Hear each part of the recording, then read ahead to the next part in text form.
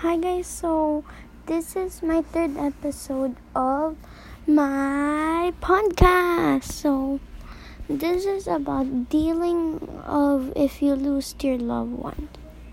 Apparently I lost my grandma, my grandpa, my great grandmother, my great grandfather. So at funerals I don't really cry, just like a little tear just came out of my eye, and I said they have to rest. When I was a kid, I don't know, why do people have to pass away? Why do they have not to be alive, or like live for like not so long or not too long?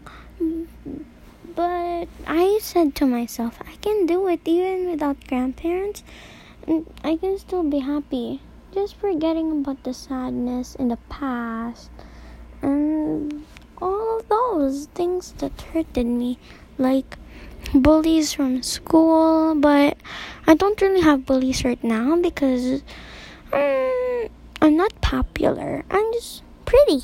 Yeah, I'm pretty. And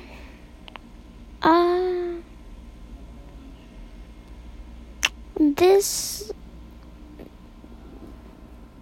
all the things that I have experienced with long distance with my family right now, there's a COVID-19. I always video call them, text them, or like audio message them, or like voicemail them. So I said, dealing with long distance or like dealing with loved ones, the died loved ones, that cannot stop me from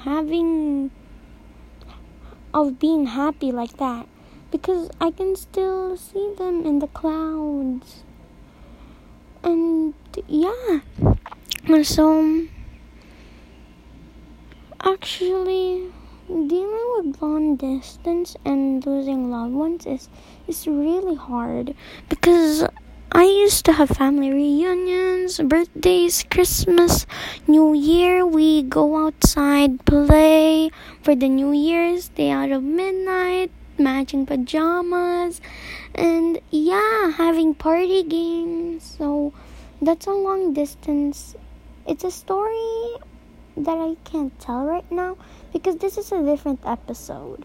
So I cannot really tell you everything right now because this is not an episode of my story life like that.